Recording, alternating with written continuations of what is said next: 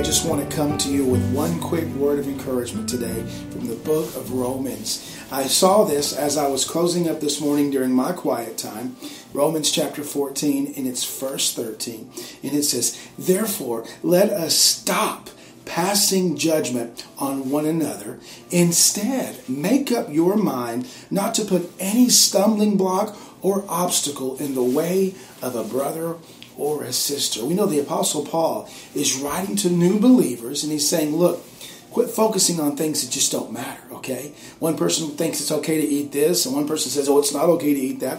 Stop worrying about those things. The most important element of the Christian faith is Jesus. And he says, if you back up a few verses, that every knee will bow, every tongue will confess that Jesus is Lord.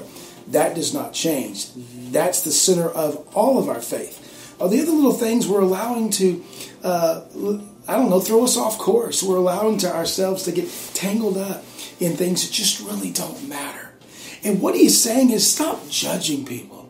Stop being critical over people. And I want to encourage you today, because I know what it's like to pass judgment on somebody.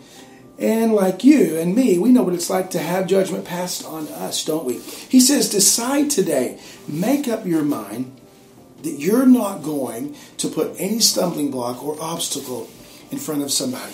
You know something that does a really good job of becoming a stumbling block or an obstacle?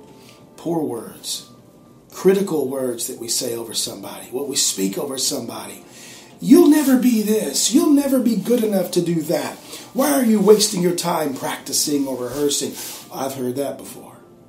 And you know what? There were times when I listened to it. And there were times when I said, no, I'm not going to be a slave to somebody's opinion. And before I came to Christ, I really followed wholeheartedly what certain people thought of me. Have you ever done that?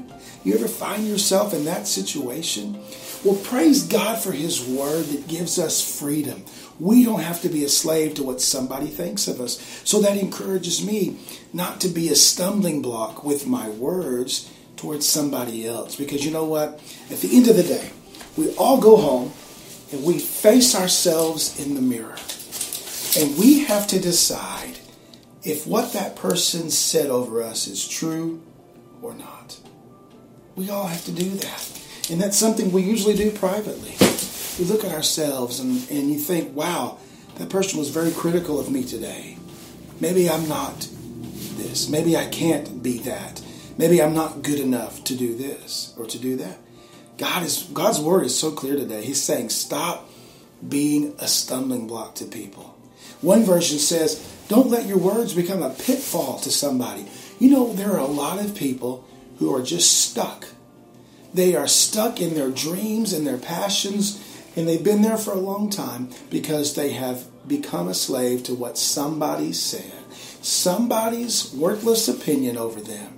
They had an ambition to do this or to do that with their talent or to learn how to do something. And someone made a comment and they stopped. There are a lot of adults, I know. I have some friends who are kind of stuck right there. They've got lots of talent and a lot of ability, but they're sort of stuck in yesterday with what somebody said.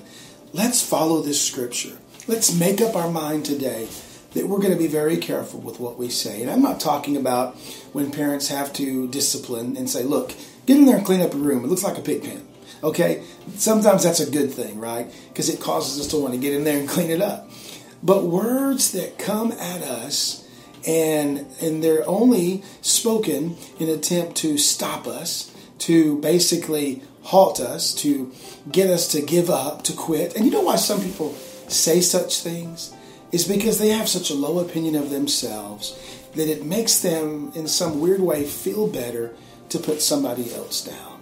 See, that stumbling block they place in front of you is what they're going to step on to sort of increase their self-esteem.